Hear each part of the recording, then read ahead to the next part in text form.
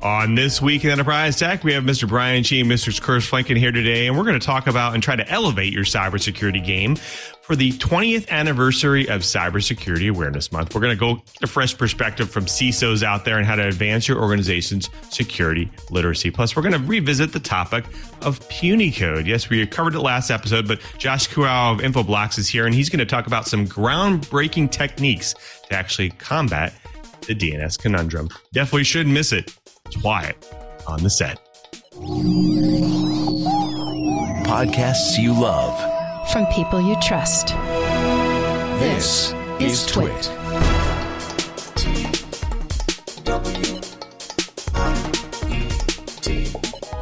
This is Twyat, This Week in Enterprise Tech, episode 567, recorded October 27th, 2023.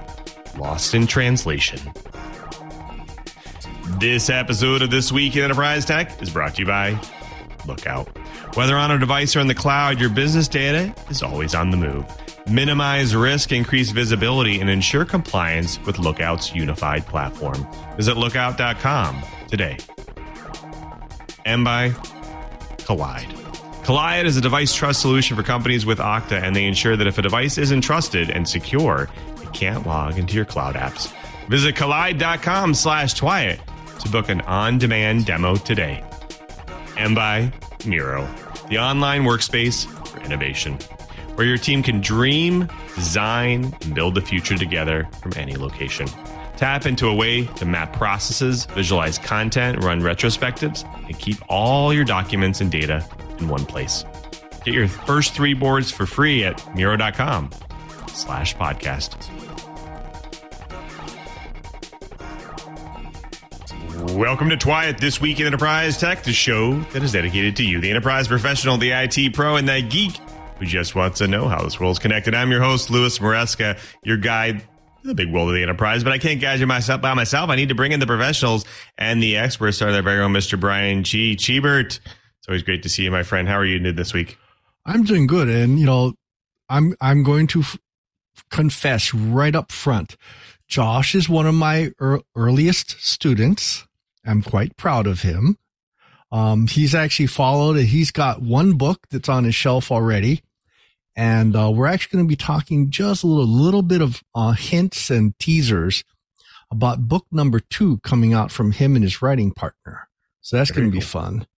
And then, of course, Kurt and I are both getting ready for Maker Faire this coming week. And truth be told, I'm kind of losing my mind trying to whack down and get rid of all my to-do lists before Maker Faire starts to move in. I hear you. Well, hopefully it goes over smooth. Usually when there are bumps in the road before time, things go smooth after that. So we'll cross our fingers for you. Well, I've already patched my bumps in the road. That's right. You were literally patching the bumps in the road. Yes. Very nice. Sorry, I couldn't resist that one. Thanks, Chief. Well, we also have to welcome back our very own Mr. Curtis Franklin, principal analyst at Amdia, and he's the man with the pulse of the enterprise. Curtis, it's great to have you back on. How's your week going? Oh, it's been a busy and productive week, so we'll call it a win. I'm getting ready for a number of things to be published, been doing briefings with a number of different companies, learning lots about interesting topics like risk quantification and professional cybersecurity training, cool stuff like that. As Brian said, I'm getting ready for the Orlando Maker Faire, which should be pleasantly exhausting. We've been getting ready. My beautiful wife, Carol, and I getting things made to display there and organizing various exhibition pieces. And then starting Tuesday night, I go pick up really heavy things to get ready to move them in over at the Central Florida Fairgrounds. So it's going to be a lot of fun. I cannot wait to see all the creativity on display at yet another great Maker Faire. Well, speaking of fun stuff, definitely stick around because we're going to try to elevate your cybersecurity game. Talking through the 20th anniversary Cybersecurity Awareness Month, we're going to get you a fresh perspective from CISOs out there to how to advance your organization's security literacy. We're going to walk through some common themes. Plus, we're going to revisit the topic of puny code. This week, we have Josh Kuau from Infoblox, and he's going to take us through some groundbreaking techniques to actually combat the DNS conundrum. So definitely stick around to later because we have lots more to talk about. But before we do, let's jump into this week's News Blips. Today, we've delved into a critical development that's raising eyebrows across the board. A cadre of academic researchers have pulled the curtain back on a new attack called iLeakage that exploits a side channel vulnerability in Apple's A&M series CPUs. You heard that right. CPUs running on your modern iOS and macOS devices are under the microscope here. Now, iLeakage is practical and resource light, but let's not underestimate the technical prowess required to use it. This exploit requires extensive reverse engineering of Apple hardware and deep-rooted expertise in side channel vulnerabilities. The culprit? Speculative execution, a feature of boosting a CPU performance, which has ironically become the Achilles heel in a number of attacks in the recent years. Now, the question is, how does this actually work? Well, imagine visiting an innocuous website, right, on your iOS or macOS device. This website, powered by JavaScript, can then open another site of the attacker's choosing and harvest sensitive data. Now, we're talking about whether it's Gmail content or your autofilled passwords, even your YouTube history. The attack takes roughly 5 minutes to profile the target machine and an additional 30 seconds to extract a 520-bit secret. Now, this is where the major issue actually steps in. While the exploit specifically targets Safari on Macs, all browsers, that's right, all of them, on iPhones and iPads are vulnerable because they're based on Apple's WebKit engine. Apple's in the loop and has plans to address this in the upcoming software releases. In the grand scheme of things, this discovery is yet another chapter in the never-ending saga of speculative execution vulnerabilities. If you remember Spectre and Meltdown fiascos from 2018, you know that this is keeps on hacking. Well, chip makers are running in circles devising mitigations, and the onus is now on Apple to plug this loophole. Now, if you're worried about your fleet of devices in your organization, the only thing you need to say to your organization is stay up to date. The moment one comes out, force your fleet to upgrade. Well, the criminal group that has been in the news most recently for the MGM and Caesars Entertainment ransomware attacks has reached a new level of recognition, with Microsoft's security teams elevating it to, quote, one of the world's most dangerous financial criminal groups, end quote. That's according to a new article on Dark Reading. The English-speaking group, known as Scatterswine, UNC 3944, or as Microsoft calls it, Octotempest, has usually been part of adversary in the middle techniques, though they have also used social engineering involving doing things like calling their targets directly and SIM swapping. The group has been known to carry out cryptocurrency theft, data leak extortion, and ransomware attacks. On that latter point, it became a Black Cat Alph V affiliate in mid-2023. And other than the casino hospitality attacks in September, the group previously made a name for itself by specializing in successfully compromising Okta credentials in a spate of attacks, including the widespread Twilio leak last August. Now, the Microsoft report on the group notes that this group is rapidly growing in skill and sophistication, writing, Octotempest leverages tradecraft that many organizations don't have in their typical threat models. The well-organized, prolific nature of Octotempest's attacks is indicative of extensive technical depth and multiple hands-on keyboard operators. Now, researchers note that Octotempest's apparent organizational skill and sheer number of tactics make it a very challenging adversary to plan for. While cybersecurity teams can prepare for specific known attack vectors, the traditional defenses are still the best. Train your employees on the signs of social engineering and message-borne attacks to be aware of, and keep your systems up to date with patches and updates. So this Ars Technica article, we've actually heard different versions of this about what Apple thinks. So if we set the Wayback Machine, I still remember Burke and Leo and a whole bunch of, folks at the Brick House or the whatever we call the new studio, trying out the system where you go and you try and do a repair that yourself. They ship you the toolkit and the information on how to do the repair. I vaguely remember the toolkit taking so long to come in that Burke and company only had a couple of days to do the repair. Well, so the bottom line is, even though Apple had started in that direction, there's still a lot of friction. So this Ars Technica article reads like this. Right to repair advocates have long stated that passing repair laws in individual states was worth the uphill battle. Once enough states demanded that manufacturers make parts, repair guides, and diagnostic tools available, few companies would want to differentiate their offerings and policies and would instead pivot to national availability. So this last Tuesday, Apple finally did exactly that. Following the passage of California's repair bill that Apple supported, requiring 7 years of part specialty tools and repair manual availability, Apple announced Tuesday that it would back a similar bill on a federal level.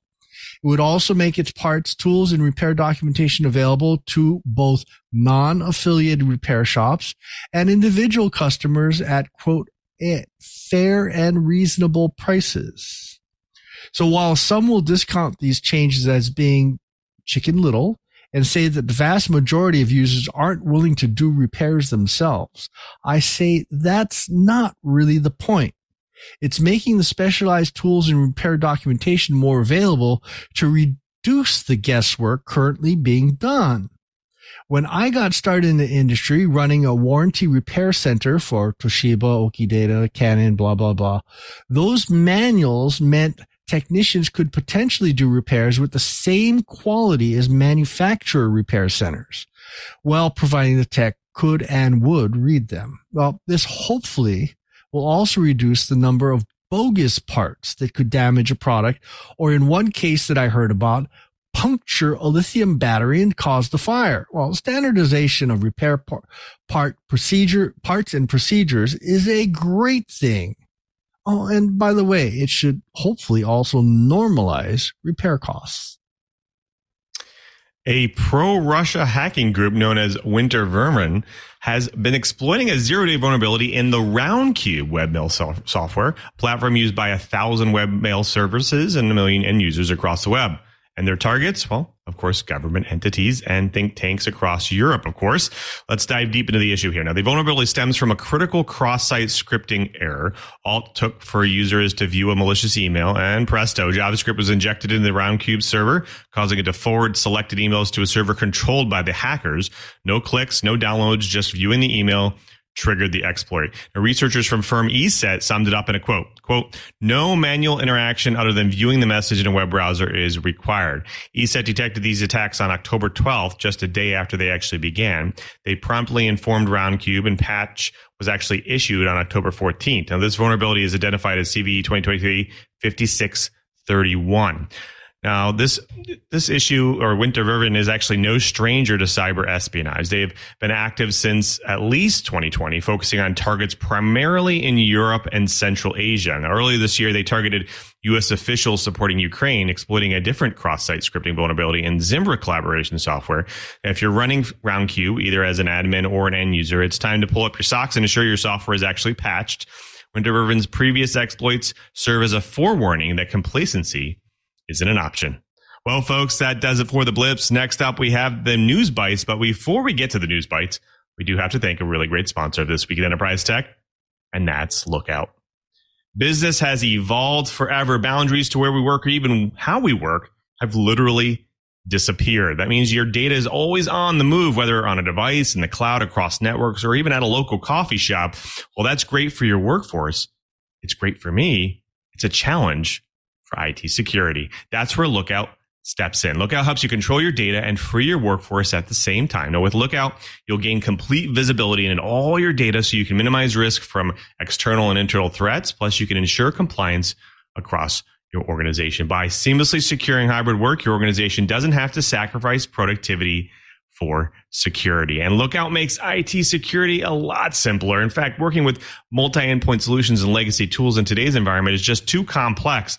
With its single unified platform, Lookout reduces IT complexity, giving you more time to focus on whatever else comes your way. Good data protection isn't a cage, it's a springboard, and it should enable you and your organization to leap forward into the future of your making. Visit lookout.com today to learn how to safeguard data, secure hybrid work, and reduce IT complexity. That's lookout.com. And we thank Lookout for their support of This Week in Enterprise Tech.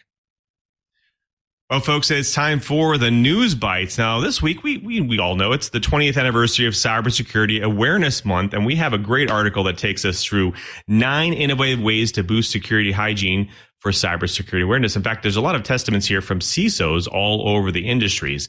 Now, the focus is not just reinforcing old habits, but actually innovative ways to actually improve your security posture. Now, let's address the elephant in the room first. User responsibility. That's one of the big ones. Now, Windows Snyder of Thistle Technologies actually argues that the onus should actually solely be on end users to avoid malicious clicks. That's right. Don't focus on end users actually making mistakes, because they will. Instead, she advocates for platforms to design them and minimize risk for software vulnerabilities, such as adopting memory-safe languages, of course, in your software. She also stresses that robust software like Mac OS and Chromium already have built-in guardrails to actually protect your users.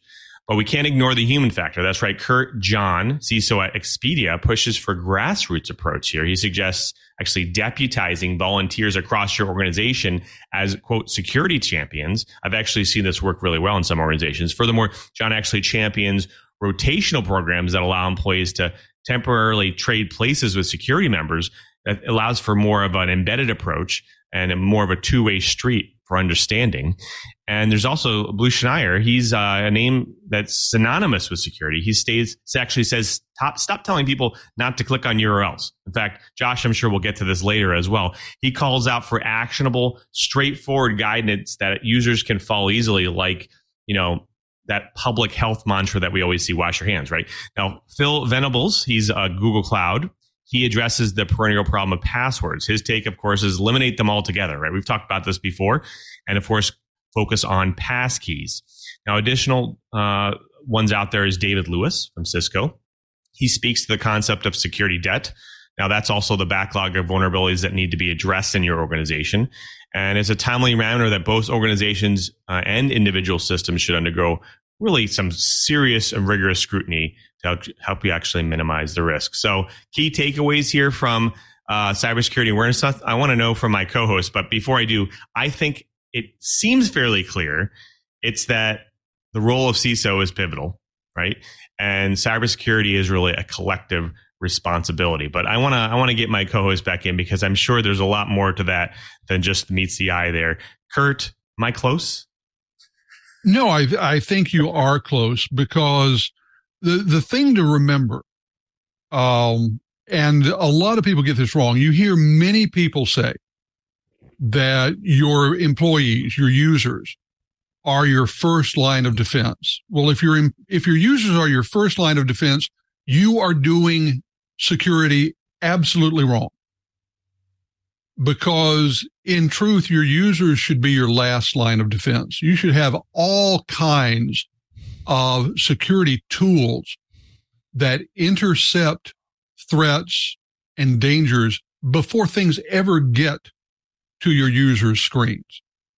So that means that if you have things that make it to your users' screens, they're pretty tricky already. So to me, the keys here are to make your users aware, and not just make them aware that there are dangers out there, but make them aware that they have a role to play in cybersecurity to keep you safe. The other thing that I think is even more important is to build a culture where security is important. We have all seen, for as long as I've been in business, and that's a long time, frankly, that you have companies say that their core values include things like high energy, high productivity, fast, agile, all of those things. Security properly done won't have a huge impact on those, but it will have an impact. There is a cost to pausing to think about security. There is a cost to behaving in a secure fashion when you have a bunch of messages coming in. And I'll give you an example. In fraud, one of the industries that's always hit hard by fraud is global shipping and transportation.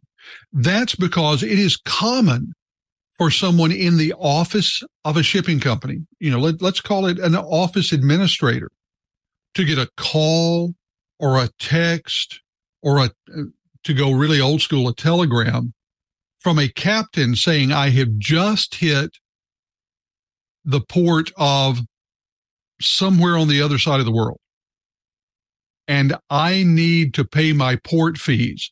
So I need $25,000 wired to this bank account.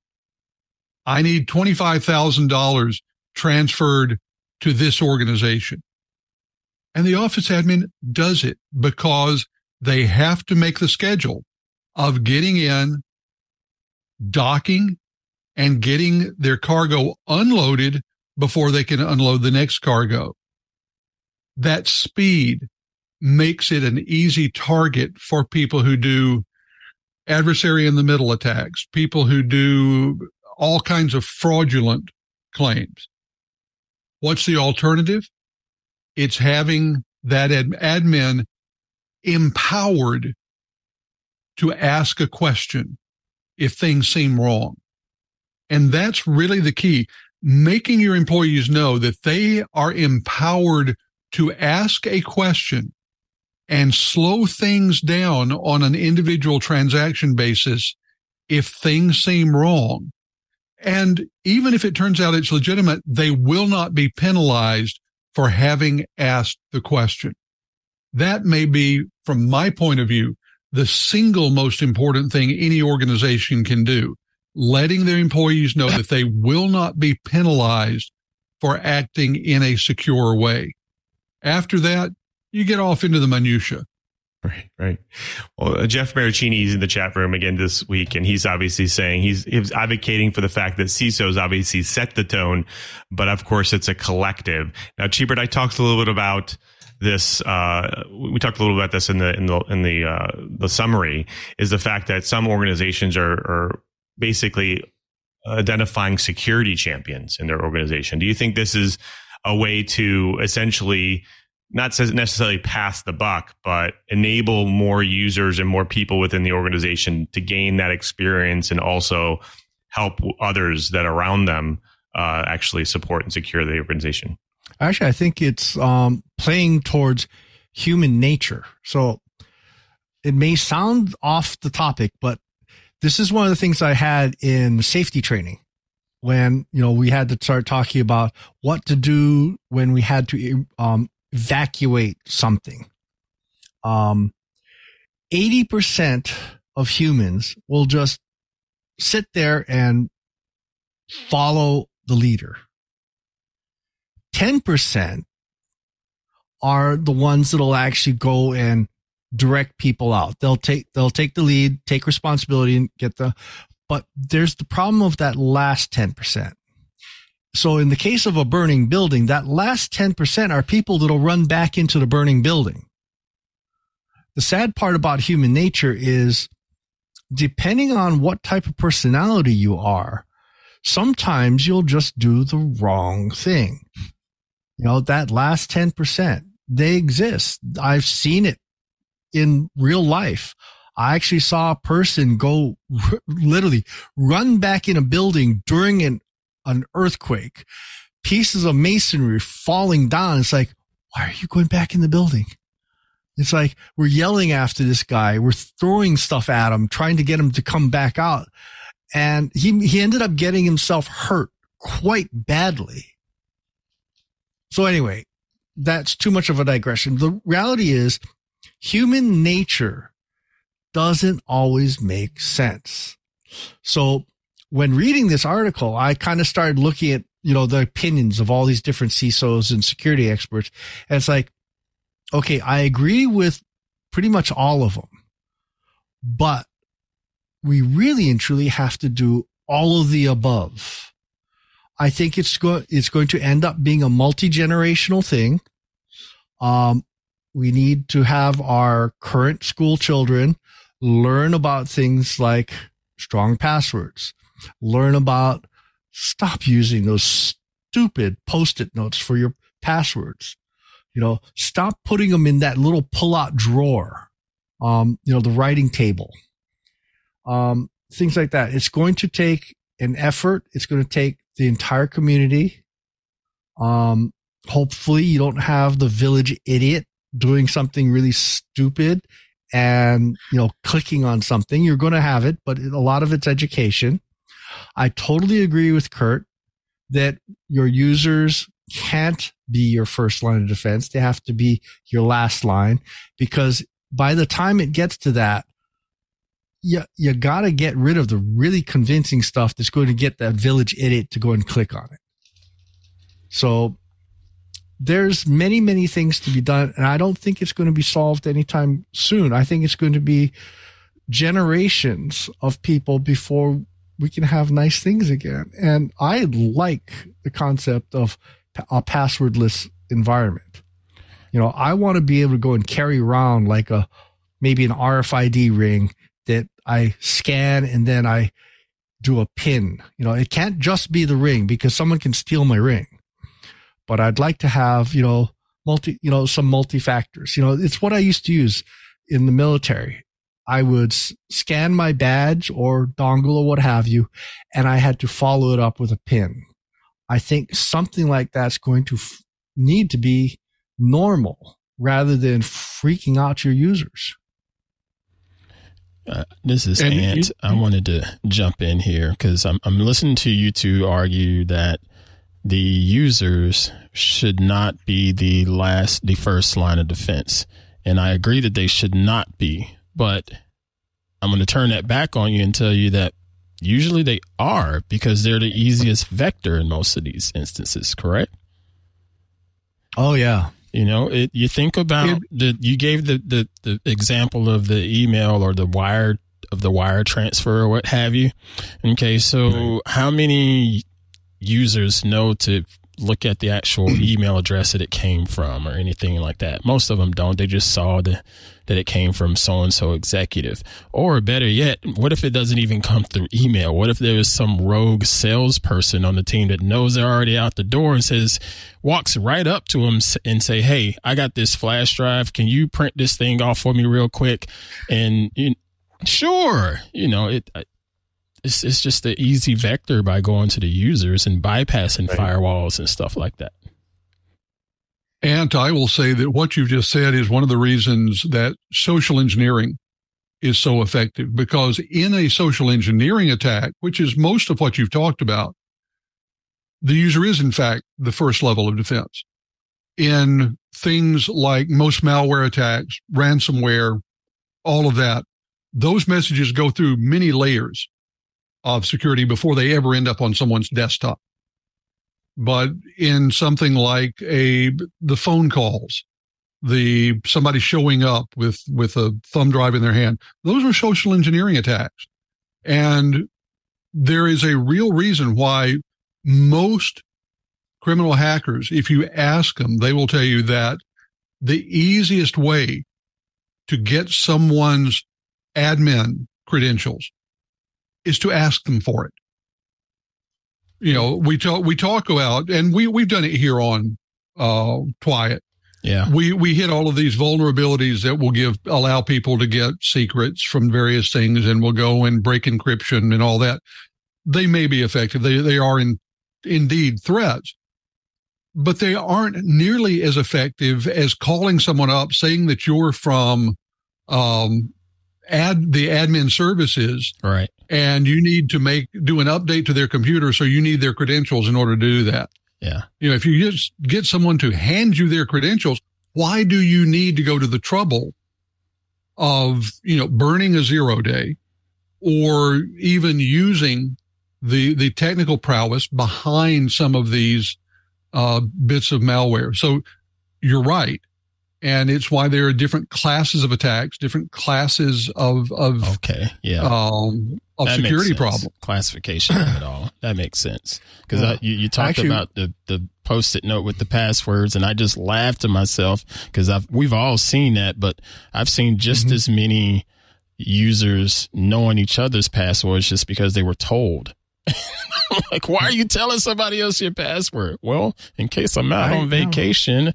No, yeah, exactly. Still should not know your dadgum password. Okay, I'm going to quit ranting now because this is y'all's show, not mine. Yeah, and actually one of my absolute favorite social engineering was done during a cyber range activity that I sponsored. And one of my female students decided that she was going to take advantage of her gender. And she wore a scandalous miniskirt. And she social engineered herself into an admin account. And she was on the red team, and she just went crazy and managed to really do some damage to the blue team. It was hilarious. Good on her. And I told her, oh my goodness, that is so sexist. And she goes, yeah, but I'm female. I can get away with it. And it's like, oh, that is so wrong on so many levels. Kidding. Well, I think this is an interesting take. Obviously, I want to talk a little bit about the fact of the password side of things really quick, because I think this is something that organizations continue to find challenging across their entire organization, which is the fact that, obviously it's pretty easy for Google to talk about passkey and the fact that they're obviously turning it on for everything. And they're a big organization that focuses solely on, mainly on security in some aspects. But I guess the question to you guys is, obviously we've talked about passkeys in the past. We talked about, strong passwords, but most organizations, they have legacy software. They have older software. They have older services that they have to integrate, and they still have to use passwords. They're still using federation. They're still using things like that could enable this, obviously these vulnerabilities.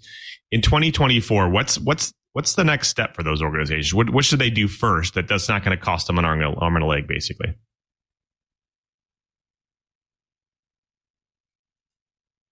If people want to make their credentials better, I have one phrase to teach your users, passphrase. Teach them that a phrase is better than a word. Teach them that this is my first corporate password with a number 1 and a couple of pieces of punctuation at the end is a much better password than the name of their dog backwards with a 0 where the O should be, or, something like that. The longer it gets, the stronger it is. Yeah. I'm sorry. So you can doing something like that. And, oh, by the way, a technical piece of that is get rid of the thing that says we need a strong password, but it can only be 7 characters and can't include any of the following special characters. Okay, I said I was done ranting, but you brought up another one. Sorry. That right there, you think about the banking systems. Most of them are using a lot of legacy software and what have you. I get that because it's pretty good. But at the same time, I can't tell you how many banks I've come across that said this password is too long. Seriously? You're a dadgum bank. Come on, get it together. Yeah, so one of the things that I hate, and we're going to poke fun at a bank again, is we want a strong password, but can only have, this, that, and the other thing. And the special characters can only be these. Yeah, it can't be a carrot. Yeah. And so I'm a big user of Bitwarden. So I think they're sponsors. So I got to say sponsor. I let Bitwarden go and generate random passwords for me, but I can't with certain organizations because I have to turn off the special characters, then go in, look at the password generated, and manually stick their special characters in, which drives me nuts and takes quite a bit of time, actually. I'd rather just be able to go and stick in really long, ridiculous random passwords. So one last rant. one of the things I started teaching when I did a cyber, well, it was a cyber awareness class for retirees, so I did this for an old folks home, and they said, I can never remember the stuff and I have to write it down. It's like, no, one thing you're probably really, really good at is remembering the lyrics for your favorite song. Just take the lyrics and use the first character from each word for the first, stanza. And then change a few things to, instead of an A, put an @ sign. Instead of, an I, put in a exclamation point, things like that.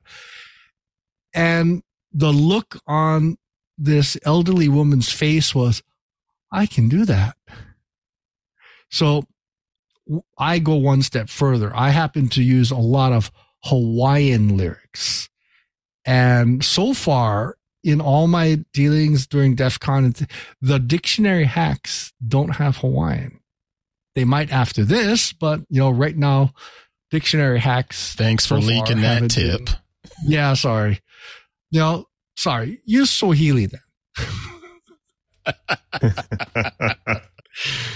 Well, I think these are all great techniques, especially although you have to actually remember lyrics. I think that would be my problem. But I think, passphrases are always great. So I definitely agree with that. Well, folks, I think that does it for the bites because we have lots more to talk about here. And we're going to get back into some techniques to how to secure your organization and also securing DNS in just a moment.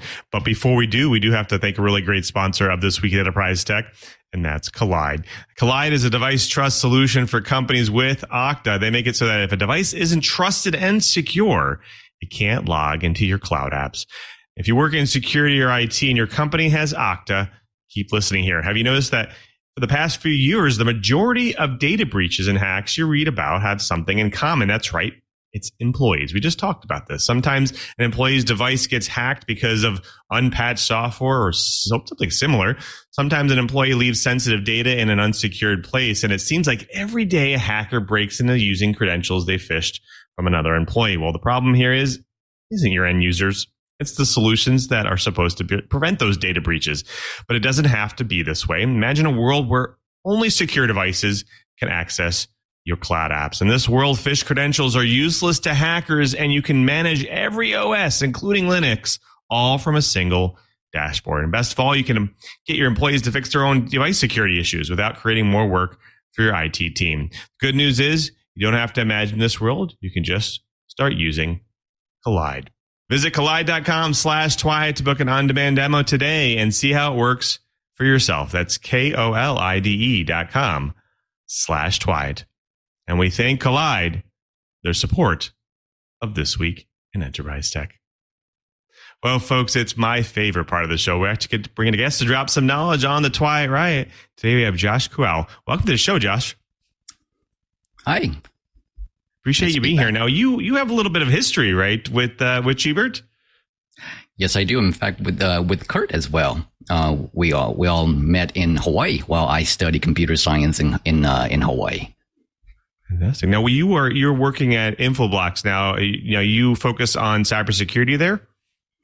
Yes. So my main role at Infoblox is I take technical, difficult topics, try to explain it much like what you guys do on the show, and then to explain that, break it down for our customers so they understand not just how the product works, but why.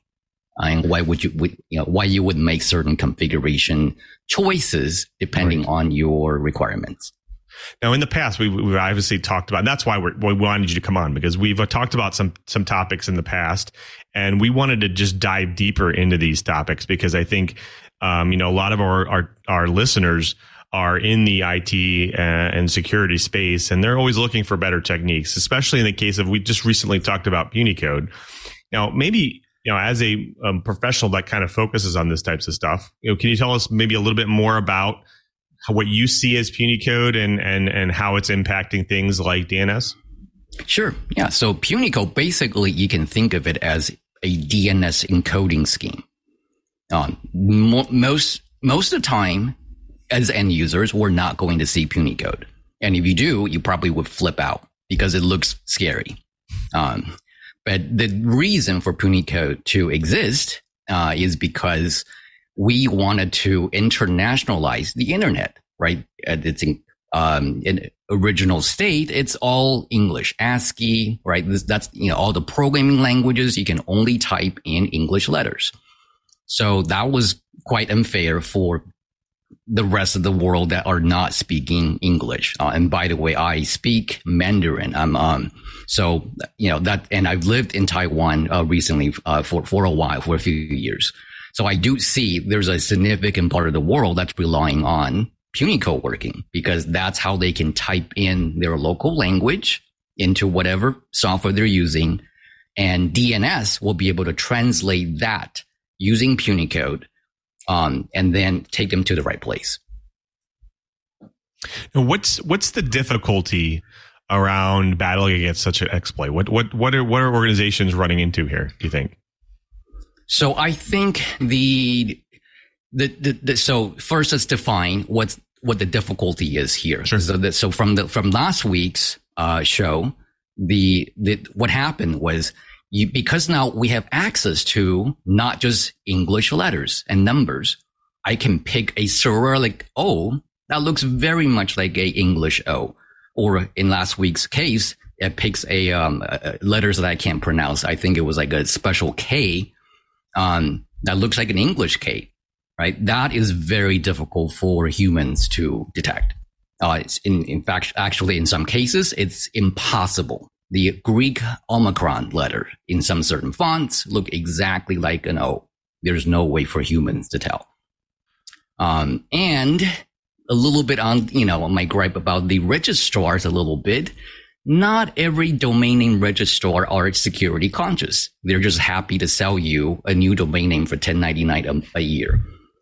Some are better than the rest.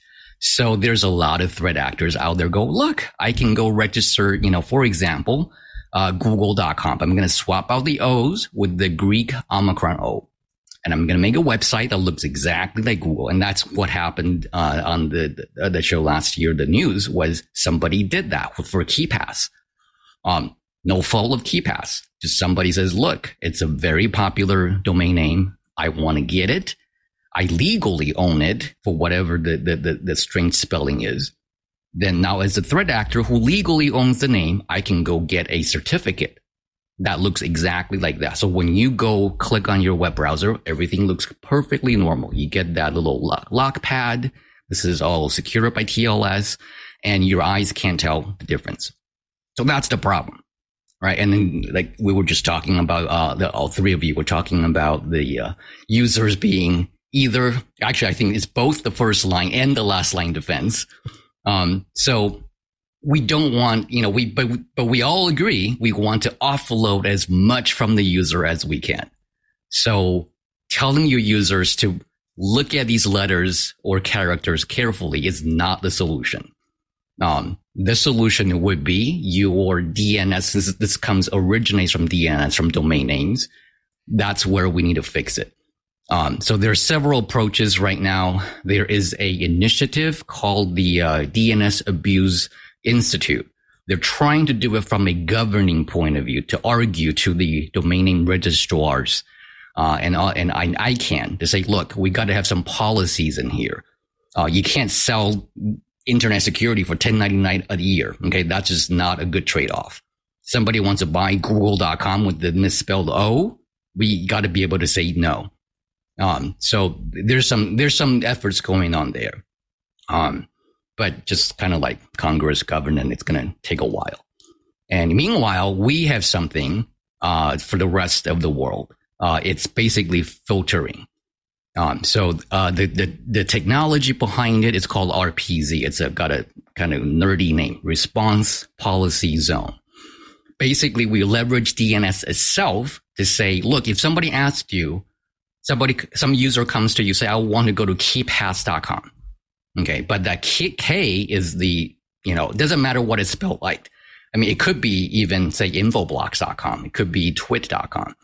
And in the back end, this DNS server, we'll call it a protective DNS server, would have the intelligence loaded ahead of time to say, these are the bad places.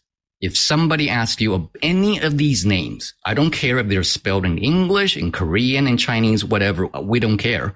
As long as I know it's a bad destination, I'm going to lie to the end users and just say this name doesn't exist. I'd rather they get a page timeout or they get an error message in the web browser than taking them to a KeePass or Google lookalike place and get infected. So again, so that technology exists. It's called broadly protective DNS, and usually at the core of that product or packaging is the technology called response policies on RPZ. And where do these policies get applied at? Do they get, like, for instance, if I am an organization that has some web services or some services that I host on, let's say, AWS, and I use their DNS services, where do I go and actually set this all up? Where do I go patch? Where do I go set the policies at? Very good. Very good question. So it would be so there are two types of DNS servers, the ones that find answers and the ones that host answers. So this will be the ones that find answers. So I think most listeners would know Google public DNS 8.8.8.8, 4.4.4.4. So it would be these servers. It would be whatever your devices, or even at home, if you have a home little router / DNS server, that's where you want to add these policy. But then, of course, it's like, well, where do you get that list of bad people from? So that's where some of the commercial, cause it's a full-time job and more to keep up with malicious domains being registered I don't want to even say it's not even hourly. It's every minute, every second, there's new domain names being registered that are malicious. So there are companies who dedicate themselves, including my employer. That's what they do. And then they get the list, they publish it, push it out to to people who can get it. Now, if you are at home, I know most of the listeners are enterprise background, so you probably already have something similar.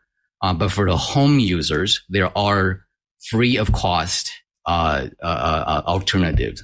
So Quad 9.9.9.9 is a nonprofit organization. If you point your home DNS lookup to this IP address, and if you somehow try to go to a malicious DNS name, it will lie to you and say, I'm going to lie to protect you. That doesn't exist. That name doesn't exist. Timeout. This is all great stuff. And we have a lot more to talk about here, but I did want to bring back into Brian Chi and Curtis Franklin as well. But before we do have to thank one more sponsor of This Week in Enterprise Tech, and that is Miro. It's the online workspace for innovation. But what does that mean exactly, and how can it actually help you? Well, Miro is one incredible visual place that brings all of your innovation together, and no matter where you're located. It's packed with the right things to be your dream product's home base. That's right. We're talking about 6 whole compatibility bundles, from product development workflows to content visualization. It's powered by Miro AI. That means you're generating new ideas or summarizing complex information pretty much instantly. Now, Miro can work for any team, but product development teams really get the full experience here. It offers teams the richest feature set of any visual workspace, with specific tools to help with strategy or processing mapping, facilitating tools to actually run effective design and agile sprints. You pretty much get the picture here. Now, with Miro Connects, super seamless to your platforms. You're already using like Jira, Confluence, Google, or Asana, so you centralize work in a way that makes sense for your team. They don't need to leave Miro to update projects or statuses in any of those tools. You can actually do it all through Miro. It also ends up being a massive time saver. That's right. Miro users report saving up to 80 hours per year because they streamline conversations, they cut down on meetings, and they see all the most up-to-date information in just one place. Miro also just released a board video recording feature called Talk Track to save even more time. We're talking about pre-recording your thoughts and leaving it on the board instead of scheduling the millionth meeting for the week. Go on, try it out for yourself. Get your first 3 boards free to start working better at Miro.com/podcast. That's Miro.com/podcast. And we thank Miro for their support of This Week in Enterprise Tech. Well, folks, we were talking with Josh Corral. He's the senior educator and SME in cybersecurity of Infoblox. We're talking about, of course, Punycode and DNS security, but I want to also bring my co-host back in and, of course, reconnect Brian and Josh together. Brian, I'm going to throw it to you first. All right. Now, so just for your information, chat room, I actually copied and pasted the Unicode and the Punycode for the same website. So this is a Taiwanese website. So Mr. Ant, could you please display the screenshot? Okay. So that's the website. Both the Unicode and Punycode both go to the same Taiwanese website. So if we could bring up the screenshot. So for the people listening on audio, sorry. The image is basically the Unicode version, which is Taiwanese characters, in Chinese characters. Josh, is that Mandarin? Yes, that's traditional Chinese. Okay, thank you. And then Punycode, which is going to the same website, but you can type it on an English keyboard. So anyway, what I wanted to kind of do is, Josh, for me, was very unique because he was actually a licensed Mandarin interpreter, not a translator, interpreter. And for those of you that don't know the difference, a translator just, that you could machine translate something, but an interpreter might, instead of having, one word that doesn't translate very well, he or she would go and put in a different phrase that would convey the meaning rather than just the dictionary. So anyway, what I wanted to get Josh to do is describe a little bit on what it's like to be working with your native language, in this case, Mandarin, but in an English speaking world. What are the frustrations? What are the things that, why is this problem happening? And, what's it like, trying to browse the internet in Taiwan? Yeah, sure. So, I lived in Taiwan for a few years. I watched my parents, they would struggle because, in order to access the internet, you're basically setting this barrier. Say you have to know English. You cannot get to a website unless you know basic English letters. Like, how would you feel if we tell you you can't go to a website unless you just spell it in Japanese? That's going to be pretty hard. So I think this is a really great technology that's bringing the access of internet to everyone, every language. And it's actually been around for quite a while. The standard's been around. A lot of the technical standards kind of work this way. It becomes technically possible, but it takes years or even decades to make it to the consumer market. So Punycode's been around for about 20 years, but it took a long time for registrars to support it, software vendors to support it, for people to start take notice, go, oh, I don't have to register, say, website.tw for Taiwan. I can do it in native language written characters. So that's much more accessible to everyone, all the users. Yeah. So like one of the things I'll, on a regular basis, when I start researching a topic, I will purposely try to do the research in different languages. Sadly, my foreign languages are weak. So I will go and use the Google Translate or Microsoft Translate. I'll use a machine translator and start using different language versions so that I can get a different view. And, the other thing we do is Twiat is an international show. We have questions and comments coming in from, most of the continents. And so I've kind of taken myself, I'm saying I need to go and at least try and find the limitations of these translators so that I can find what kind of mistakes I might make so that I don't go and accidentally call someone, something nasty. Anyway, so if I'm on an American machine and I purposely want to go to a Taiwanese website, obviously I'm going to have to learn how to do Punycode. Now, here's where the real question comes in. How the heck do I find those Punycode sites? Well, you could just go to Google for any kind of Punycode converter. There's a bunch of those on the internet. That's pretty easy. But that probably wouldn't be, the user experience, because most of the users today, they access, especially the target audience, would be they are on smart devices like a mobile phone. So like for, again, using my parents as examples, they would just use the finger to write, because Chinese characters are pretty complicated. You can't really type. So they will actually use fingers to draw the characters they want, and then select the one they want from the screen. So I'm going to do another example so that our viewers and listeners can get a little bit more of a taste. So one of my past jobs was working for Fujitsu Limited of Japan. So I started learning a little bit of Japanese. I knew enough so I could order a drink. However, one of the things that I was working with were JIS keyboards, Japan International Standard. And the one that Fujitsu had on their word processor actually had 4 shift keys. And what we would do is so in Japanese, you have 2 really basic characters, hiragana and katakana. Hiragana is more of the, I am a Japanese word. Katakana is used for foreign words. What you would do on these is you would type in the hiragana phrase, and then it would highlight, and you'd use the shift keys, and you can actually scroll through the different kana, which is the Chinese characters, the more complex ideograms. So I guess it starts coming down to, it's a very, very different world.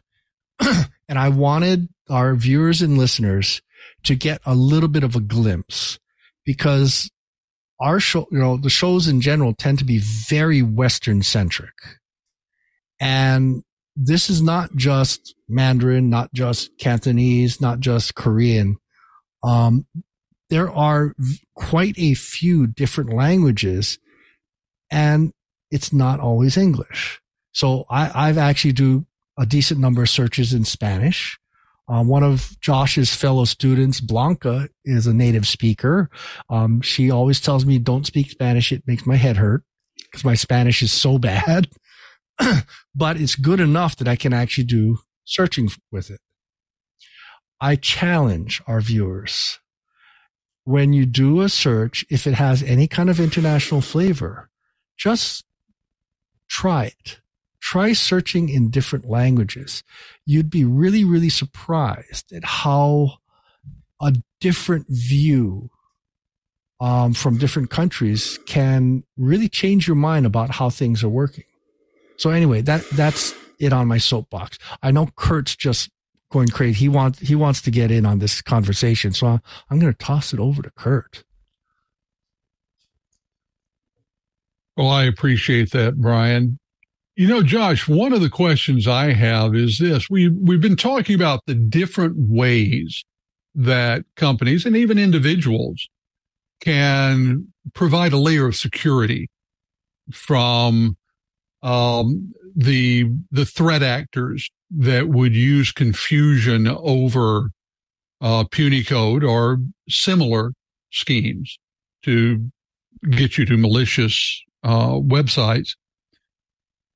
In most daily uses, would most users notice that one of these systems was in place? I mean, is it going to throw a delay in? Is it going to cause any side effect that would make an individual or a company say, oh, that's just too expensive when it comes to productivity to let us do this? No, it's a really good question. And I think the answer is not just a no, but I think it'll make the performance tick upward. Because think about all the things that's in between the user and the resource they want to access on the internet. There's web proxy. Well, people are still using web proxy. firewall, lots of security apparatus that are inserted between the customer or the and client, or your web browser usually, and whatever you want to get to. Now, let's say I go to a malicious website, right? The without the DNS protection in place, I go there, and fingers crossed, one of these security devices will catch me and stop bad things from happening. Maybe I click on the wrong link at this website that's impersonating KeePass or Google, and it's about to send me some malware. Then these security devices will stop it. Well, why even go to the layer 3, 2, 4, 5 when we can add a new layer in front of that where DNS can just say, well, there's no need to go there. We know it's bad. Okay. I can save you cycles on your firewall, on your security devices by just telling the user, don't go there. Well, telling the user not to go there is, as you say, it's the cleanest solution. But I know that several of the things that we've been talking about, you've mentioned things like Quad9 and the other DNS servers. This is the servers that provide the answers. And the way they will protect people from inadvertently going to malicious sites. But if someone is on a mobile device, they're typically locked into the DNS server that their mobile provider gives them. So is there any way that people can be safer if they are going to a website from a mobile device? That's a really good question. Yes, and you are right. So unfortunately, I think for the home user, the non-enterprise, there might not be a good solution for them. But for the folks that are on the enterprise network or devices, there are commercial products and that will install agents or software on your laptops, mobile devices, whatnot. So when you take your mobile device, so say to Starbucks, to some kind of coffee shop to work, then the DNS setting is still being sent to whatever your protected DNS service may be. So you're not using the one from, say, T-Mobile or Starbucks, or that would be redirected to the corporate sanctioned secure lookup target. Well, my last question, this is a great conversation that we're having. I appreciate you sharing your wealth of knowledge with us. But, if someone wants to be better at searching, if they want to be more secure, would you recommend that they just find a secure DNS server, punch that into their settings and forget it? Or is there someplace they can go to learn more about the DNS issues so that they can make better choices and make better decisions when it comes to setting up their DNS service environment? Okay, so let me unpack that so that's actually a really good place for me to add in that the term DNS security or secure DNS has a lot of different meanings depending on who you're talking to. If I'm talking to the end user, she might think, oh, that's privacy. That means no one can see where I'm going to. I want encryption. You're talking to the network server admin. They're thinking, oh, you're talking about server service protection, that my servers are hacker free. They are not being taken down by DDoS, right? That's that's what they think security is. And there's yet another category for the information security professionals. There's a whole nother area that we haven't even gotten into is you can use DNS as the transport. Once somebody got into your network and stole some credit card numbers, DNS is a really sneaky way to take that credit card number out. So those are, and then so there's another category of people who are like, well, I want to watch what is actually happening over DNS and catch these thefts in real time. So unfortunately, I don't think there's really like a single place that I know of that you can learn all of this, because that's at least three different target audiences. But for the very last group, I'm happy to say at least I have published a book with my co-author Ross on that very topic. So you could, if you would like to learn more about how DNS plays a factor, how bad guys are abusing DNS to evade detection, you can go ahead and get the book. It's available on Amazon. Fantastic. Thank you, Josh. It's a fantastic conversation. I'm sure that there's plenty more to talk about here, but unfortunately we have run a little bit out of time here. Maybe tell the folks at home where they can learn more about Infoblox as well.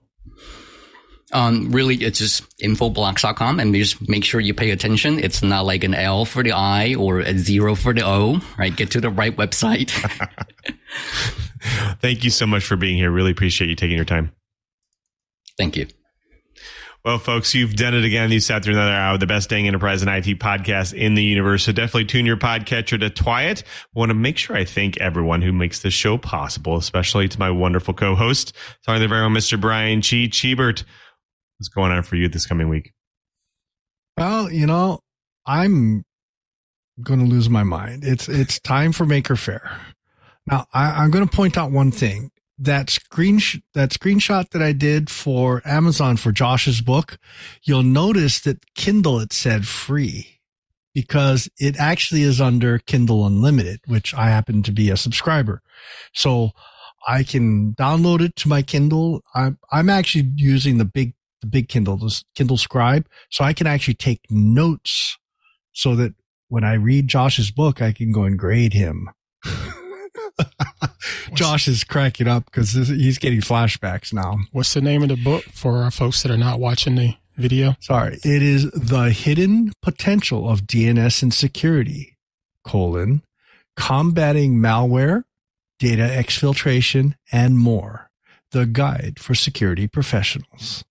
It's available in paperback, hardback, and Kindle. Anyway, you can hear my ranting if you're interested in hearing my ranting. I still use Twitter. I still call it Twitter instead of X. I think X is still a kind of a dumb name, but Elon is Elon. Anyway, my Twitter address is ADVNETLAB, Advanced Net Lab, which harks back to the days when I was running a lab that Josh and his wife Cynthia were interns in.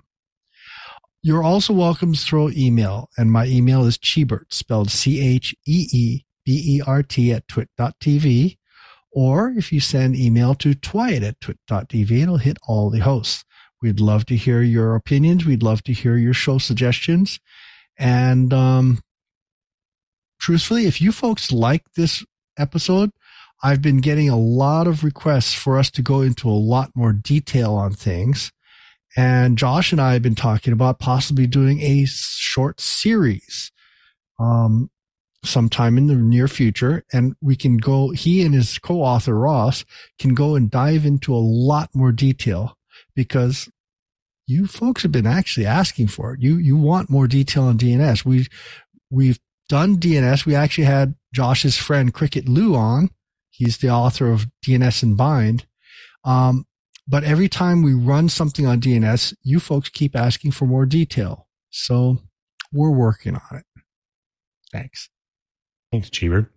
We also have to thank our very own Mr. Curtis Franklin. Curtis, what's going on for you in the coming week? Where can people find you? Well, there's going to be a lot of Maker Faire happening this week, starting with this weekend when I'm getting ready, and then later in the week when it's actually almost happening and then happening. But there is a little bit of work going on for my day job. Got a couple of great interviews coming up to put together reports. Got a couple of things I'm thinking about for articles on LinkedIn. Got some cool analogy stuff rattling around in my head. So that's a good place to look for me. I'm on LinkedIn at LinkedIn/Curtis Franklin. On Mastodon, KG4GWA at mastodon.sdf.org. pretty much on all of the social media pipes. I would love to hear from the Twiat Riot. If there's something that you think is important, some sort of trend you think is coming up in security, let me know. I would love to get your take on it. I mean, I'm professionally opinionated, but that doesn't mean I don't like hearing other people's opinions too. Thanks, Kurt. Well, we also have to thank you as well. You're the person who drops in each and every week to watch and to listen to our show to get your enterprise and IT goodness. We want to make it easy for you to listen and catch up on your IT enterprise news. So go to our show page right now, twit.tv/Twiat. There it is. There you find all of our amazing back episodes, of course, show notes, co-host information, all that great information there. But more importantly, next to those videos there, you'll get those helpful subscribe and download links. That's right. Support the show by getting your audio version, your video version of your choice. Listen on any one of your devices or any one of your podcast applications, because we're on all of them. So definitely subscribe and download and support the show. Now, you may have also heard we also have Club Twit as well. That's right. It's a members only ad-free podcast service with a bonus Twit Plus feed that you can't get anywhere else. And it's only $7 a month. And there's a lot of great things that come with Club Twit. Not only do you get exclusive access to the Discord server, but you also have special events. You have lots of discussions going on, lots of fun stuff. So definitely join Club Twit. Be part of that movement. Go to twit.tv/Club Twit. Now, Club Twit also offers corporate group plans as well. It's a great way to give your entire team access to our ad-free tech podcast. Plans start with 5 members with a discounted rate of $6 each per month, and you can add as many seats as you like. It's a really great way for your IT departments, developers, tech teams, your support team, whichever, stay up to date with access to all of our podcasts. And just like that regular membership there, they can join the Twit Discord server and also do the Twit Plus bonus feed as well. So definitely check out Club Twit, twit.tv/Club Twit. Now, after you subscribe and you download, definitely impress your friends, your family members, your coworkers with a gift of Twiat. It's during that holiday season coming up, so definitely give them the gift of Twiat.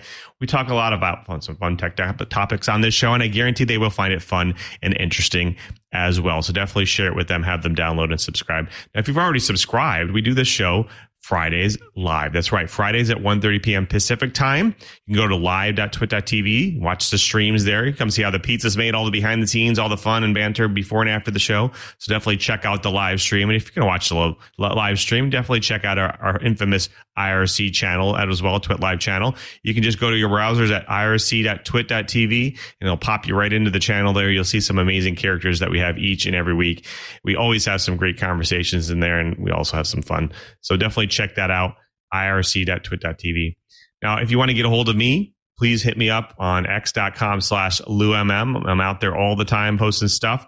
Also, I post enterprise tidbits and little bits of stuff on LinkedIn as well. So definitely check me out on Louis Maresca on LinkedIn. I get a lot of direct messages each and every week there about the show, about things to talk about, topics, about getting started in the industry, stuff like that. So definitely hit me up. I'd love to hear from you and talk about that. If you want to know what I do during my work week at Microsoft, please check out developers.microsoft.com/office. There we post all the amazing great ways for you to make your Office experience more customizable for you, whether you want to customize Outlook or Word or Excel.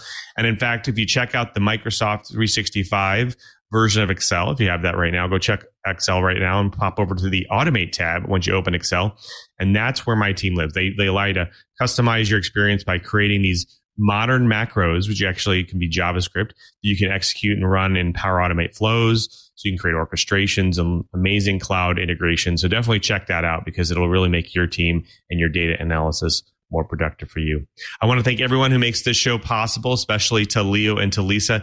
They continue to support This Week in Enterprise Tech each and every week, and we couldn't do the show without them. So thank you for all their support over the years.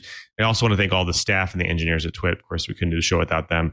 And of course, I want to thank Mr. Brian Chi one more time because he's not only our co-host, but he's also our tireless producer. He does all the show bookings and the plannings before the show. So we definitely couldn't do the show without him. So thank you, Chibert, for all your support. And of course, thank you to our editor for today because they make us look good after the fact. They cut out all of my mistakes. So thank you very much for that.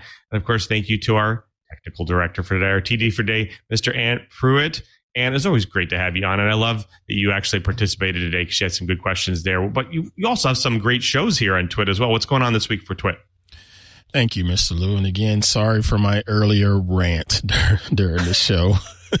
Just struck a nerve. That's all. It just struck a nerve. I hear you. We had a lot going on. As you mentioned with Club Twit, we had an escape room happening just the other day. That was a lot of fun, and it's only available to our Club Twit members to view. So make sure you sign up to check that out.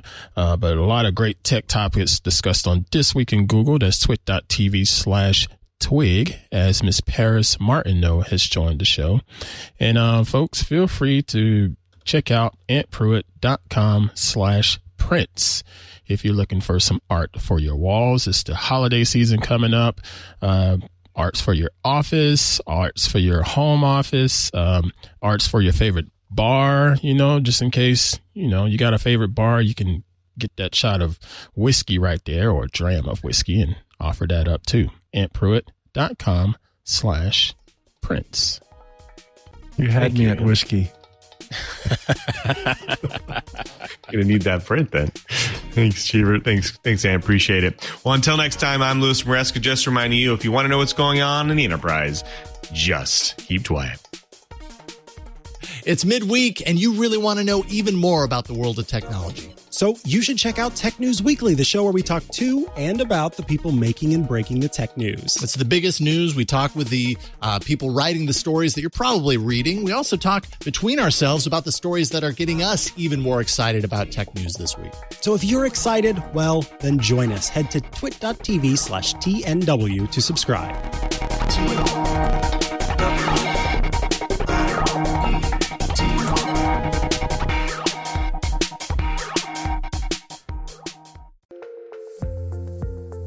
All you want is to meet your security and compliance requirements.